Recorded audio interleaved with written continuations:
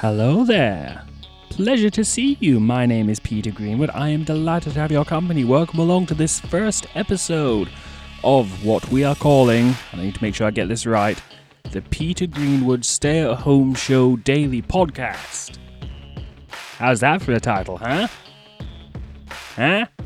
I'm just going to keep going, huh? For the next 20 minutes. That's the whole podcast, just me going, huh? For 20 minutes. No, it's not really. Imagine if it was, though. I should do that one day. Just do an episode of, for 20 minutes. No, what I've got coming up for you in today's episode is a mix of the old and the new. Because if you're listening to the show, you will know that my interview with Caravan Palace aired. They were lovely. They sat down. They had a chat with us. And we're also dipping back into the archives to give you something to listen to. Some content which has never been posted before.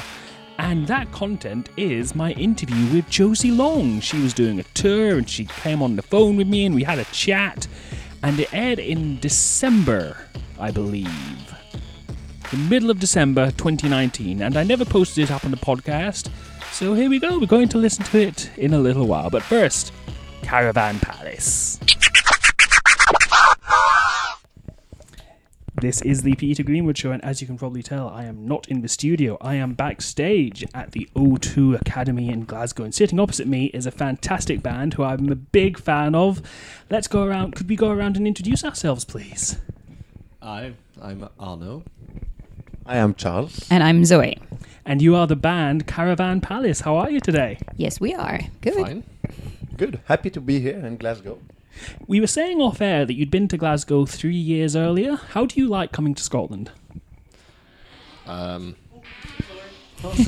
Backstage situation. It's okay. Yeah, Someone just came in. We've not been there for a long time, so I don't know the last time we've been there. 2 days, maybe. They almost don't remember because of alcohol, of course. Yeah, that doesn't help when you're on tour, I imagine. No, but we like the vibe here is very special and nice. People are nice. Yeah, and really look nice. happy. We only look happy. It's just a disguise. Oh, I guess you have no choice because of the weather. I mean, it's so bad outside. You need to be like very well connected to people. Yeah. To feel alive. Yeah. And we came from Ireland by the ferry, so it was a nice arrival in Scotland by ferry, then with a tour bus, seeing the landscape, and was nice. Seeing all the hills and all the mist and everything as you came in. Mm. Yeah, absolutely. Let me ask about the origins of the band. How long have you been together, and what's your origin story? We met, Arno, I'm sorry. We met each other at school, so we know for quite a long time, 30 years, no, 20. 20 8 years. 20 years ago, yeah. How long? Yeah. Yeah, so. And Arno met Hugo, who was who is a violinist, violin player, and I played the bass. So c'est très mauvais. They started. Okay, no, we're just a bit tired, so okay. we struggle a little very bit with sorry. English words. But they started together, the three guys. Yeah, basically we met in high school, and then we met the third guy who is the violin player, and the band began with all of three of us. Playing some Django tracks. Take all playing the three. like classical jazz, manouche, gypsy swing music, and at the same time we are doing some electronic music on our computer and everything in our studio. So we just decided to melt everything, mix everything, That's and it. then Caravan just started. Yeah, they started some songs that put the songs on MySpace at the time, and they were starting to record an album. And after a while, after they did the first songs, they were looking for a singer. So this is when I met them, and I would say it was something like 13 years ago. Yeah. Sorry for that. And how do you all get on in a band when it comes to writing the music? It depends the band, I think, but in our band it's like we are starting new tracks on our own, like in our personal studio. So I'm not working with Charles every day. but at some point we just can't say we got some good ideas. So we take those ideas out and we began to, create a whole track with this. At the end, the vocals come. That's it. That was boring, but that's it. But this is true. But very good explanation. No, it's brilliant. I like knowing it. And when it comes to putting an album together, how long does that process take? It depends on inspiration, but I don't know, like a year and a half. 2 years, I would say. Yeah, maybe 2 years. Yeah, we need some time to evolve and not to doing same thing. So we need to think about, and it takes some time. Yeah. How do you decide what songs go on the album, and how many songs do you generally record for an album? 2000? I think like 12 is a good number, but maybe more. But this time we did a little less. I think it's 11. I don't remember. 11, Yeah, maybe Let me 11. tell you. I'm sorry. Miracle. 1, 2, 3, 4. Yeah, 11. 11. Yeah. Well done. Yeah, That's it. I'm a bit aware. But it's hard to choose because, like Arnaud told you, we work first on our own. So we have, I don't know, like hundreds of sketches and ideas. So Yeah, so it takes some time to make some choices. And one of the reasons they didn't do the 12th one is because they had it, but we had no time to make it in a proper way. So we decided not to put it instead of just almost good song. They decided not to put it. yeah. The last album, I need to get this right, it is called Chronologic, Yeah. Yes. which is very difficult to say. Oh, really? Chronologic. I can't get my mouth around it. Chronologic. Yeah, it's very French. Chronologic. Chronologic. Chronologic. So am I saying it wrong when I say chronologic? Do I need to put more emphasis on it? No, Like it's very chronologic? It's good. It's good. Is that it's okay. better? No? Do it Actually, again? we chose chronologic because it's the same in France, in French than in English, and so. Well, I'm holding it in my hand. This is what it sounds like. Oh, That's what the album sounds like. Nice kick. Nice Just a kick thing. How long did this album take to put together? 2 years. 2 years. Yeah. Maybe a little more. No, more, but I think we released the Robot Face album in 2015. But we tour a lot, so we can't produce when we are on tour. We need to be focused, and so yeah, it takes some time, but I think it's 2 years. Yeah. And a half. Okay. And 4.5. And a half. And what's been the fan reaction like to this album? Have people been enjoying it? Do they enjoy the sound? Yes, they did. Yeah, I think so. They do. But there's more vocals part on this one, so maybe some people just don't like that aspect. This part of This part of the result, but yeah, But some other people some prefer other it. prefer maybe it. we lost some very hardcore gypsy swing fans, but we get new ones, like more popish audience, I would say, because of the fact that they can sing a little part of the song with us, and it's brand new. So welcome, pop fans. Yeah, and there are some different influences also Yeah. with the voice, more soul, more Yeah, hip-hop it's sometimes. more open, but yeah, it's different. And what's your favourite song on the album? Huh. Both to listen to and to perform. Okay. For Wow, me, I hard think it's question. I'm not sure, Melancholia or April maybe. We don't do all the songs on stage, so it's a tricky question. I think April. It's the last song on the album, but it's pretty funny to play. There's a lot of different parts, different energy. So which one do you prefer? yeah, I would say Miracle because it's so easy. It's like very natural. The way you feel when you come on stage and the beat starts, it's like so like chill, Yeah, Groovy. very Groovy. a feel good vibe immediately when the first note started. So I like this song because it's very natural, and April is like such a cool song, but you need to be like really focused. and it's different. But the good thing of the concert is that you have like all these different moments. Sometimes it's like minimalist, you know, and sometimes it's like very like feel good music, and then you have like clubbing, hardcore clubbing. So you have all the different mood you can be. I was downstairs watching you do sound check, and the song you were sound checking with, I was like, "This is a groove. I love this song." Which one? You remember? Oh, I can't remember to save my life. It was the last one you were doing before you came. Comics, like yes. the first song. Yes. It's not from. It's from the. It's third album, second, third. I don't know. Yeah, so it's not from the new one, but it's a very good song to start the show. 'Cause it's pretty powerful. Yeah, you feel it in your feet. It gets into you. Cool. So you mentioned you've been touring a lot with this album. Is it too early to talk about plans for more new music? What are your plans for 2020?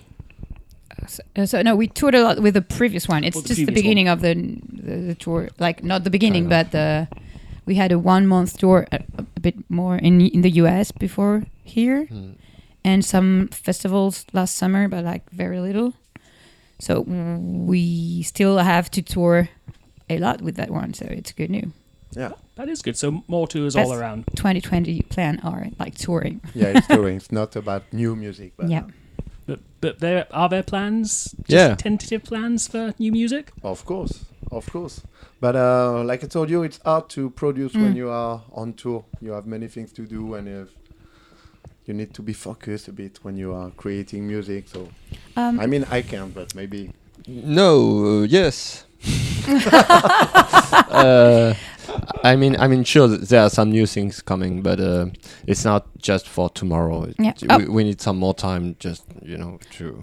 Maybe we're gonna try to do something like a bit special for the. We're gonna play in March in Paris. It has been a while since we played there. C'est le 7 mars, and it's a pretty big venue, the biggest I think we've been to in France. Yeah, in France. Yeah. And we're gonna try to do some Caravan Palace and Friends. Like a gig. So I'm pretty excited about that. Like try to call all the people we work with on all the album, the one that are available. We ask them to come with us. Yeah. So I'm pretty excited about that. So let's see what happens. Yeah. We're going to have some new video clips.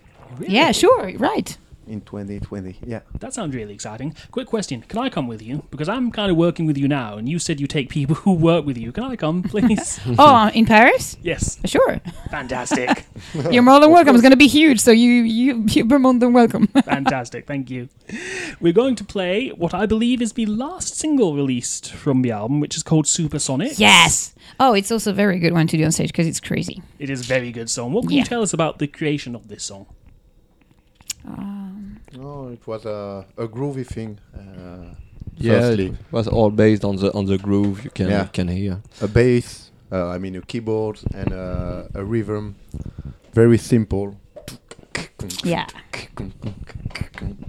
And then we had to do a song with this, but it was a groove thing. Firstly, does that help when you're in the studio to just sit and listen to a beat, to a groove, and just get into it and dance to it and feel it, that kind of thing? Sure. Everybody does that, no? Of course. Everybody does that. It's also fun because you have like some, comment on dit, un hommage, un clin d'œil, reference of the like 80s sounds, also in the sound, which is like just fun, not necessarily like very subtle, but like fun sounds to listen to again. So we also try on stage to do some silly stuff. Because it's and the lyrics is all about like being like feeling weird about, So yeah, it's pretty intense. Caravan Palace, thank you so much for your time today. It's been fantastic to speak to you. Would you introduce your song for me, please? Which one? Supersonic. Supersonics. 1, 2, 3. Hey, we're Caravan Palace. And you're gonna listen to Supersonics.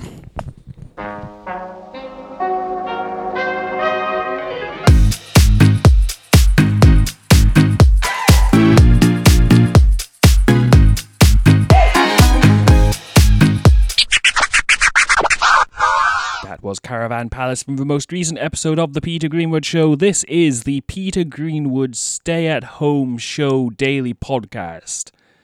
I wish I could say I didn't pick that title, but I did because it's my show. Coming up next is an interview I did with Josie Long. She is a comedian, she's a broadcaster, she's a podcaster. She's done podcasts before it was cool, before Adam Carolla was doing them, before Ricky Gervais was doing them. That's how old school Josie Long is. So she sat down and we had a bit of a chat over the telephone. This was from December 2019. This is the Peter Greenwood Show. My name is Peter Greenwood. I am the host of this show, in case you didn't guess. And my guest today, she is a comedian. She has done podcasts since before podcasts were cool. Ladies and gentlemen, please welcome to this pokey little show on a Sunday evening, Josie Long. How are you today, Josie? Are you well? Yeah, I'm good, thank you. I'm in Dublin at the moment, and me and my daughter just went with a friend of ours to the massive park in the centre of Dublin, and we took her really near. We took my baby really near to a deer. So wow. It's been a great... Yeah. I've never been to Dublin. Is it nice? Yeah, it's great. I should go sometime. I really should. But we're not here to discuss what I should do. We're here to discuss you. Let's talk about, the new show. It is called Tender. You are performing in Glasgow on Sunday, the 16th of February at the Stand Comedy Club. How did Tender come about? What is its origin stories? Well, I always describe the show as it's about how do you bring someone into the world when everyone around you is telling you it's the end of the world.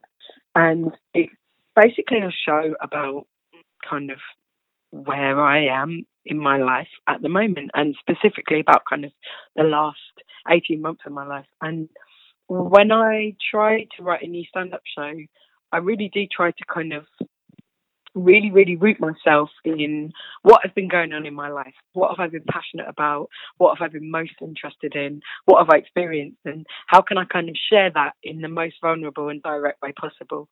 Because I think, for me, I feel as if the more you can mine and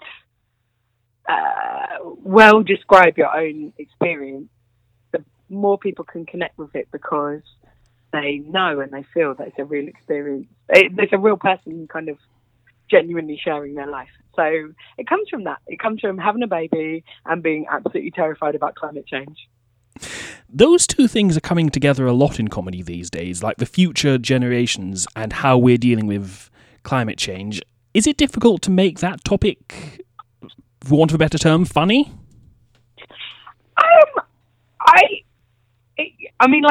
There's parts in the show where I'm talking about how terrifying it is and how existentially dreadful it is and how hard it is to then try and lighten that, definitely. But it's funny too, because I just think you have to write about what is on your mind, and you have to write about what keeps you up at night and what freaks you out. And so it's a funny balance, because you can't make jokes that then... You can't make jokes where you're like, sod it, it's not really frightening anymore. Or like, don't worry, it'll all be all right. You can't minimize the truth of it. But what you can do is, like, in sharing your fears, you can connect with people and make them feel less alone. And that is fun and a good way to laugh about it. And you can laugh about... Yeah, it's a really interesting thing. And I think it relates to what humour can and can't do. Because I think sometimes... humour is the only way to deal with things that are otherwise absurd and appalling. But I also think sometimes humour is there just to be frivolous in the face of things like that and to be nothing to do with big things. And so I think when you're putting together a show that can contain really deep and difficult elements, it's important too to have really stupid jokes. So I have a joke in my a bit in my show of material. There's about 5 minutes about how loads of health food is basically just dates. That's the whole bit. And it's so dumb and it's so stupid. But that is just as important to me as having a bit in my show about what Greta Thunberg thinks about optimism, you know? Yeah. As an aside, isn't Greta just absolutely incredible? I wish I'd have been as amazing as her at that age. Oh, wow. Yeah, she's wonderful. I'm very proud of her. But also what's good is, like, she's done it. So we don't, in a way, I'm not saying we're off the hook, but thank God that she's done it, because we can support that. Yeah, you know? We can stand up and say, yeah, Greta's right. You be quiet and listen to her. Yeah, exactly. And also, she's a really good yardstick for who the worst people in society are. Like, you can guarantee that if someone has written a nasty article about her or said something nasty about her, they are absolutely a terrible person otherwise. Yeah, they've outed themselves as a terrible person, so it's like, yeah, we know not to deal with you anymore. You can go away now. Exactly. When you sit down to write a new comedy show, is there... what am I trying to ask here? Do you ever flash back on your past shows and think, okay, I've done that, I've talked about that, but I don't think I've gotten it off my chest? And is there the instinct, maybe, to bring it back? Well, yes and no, actually, because I sort of think, as a writer, you are who you are.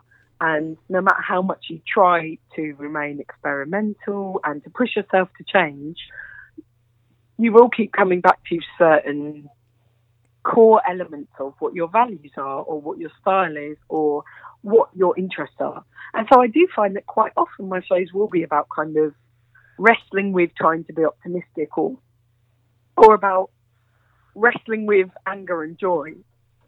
So in a way, that is just what I write about sometimes. But I think also what's good is you always have a wealth of new experiences to draw on. And so in this show, I'm writing about, pregnancy and birth. Like, obviously, I've never done those things before, and it's really, really thrilling to be like, oh, this new incredible stuff has happened to me, and I got to share it.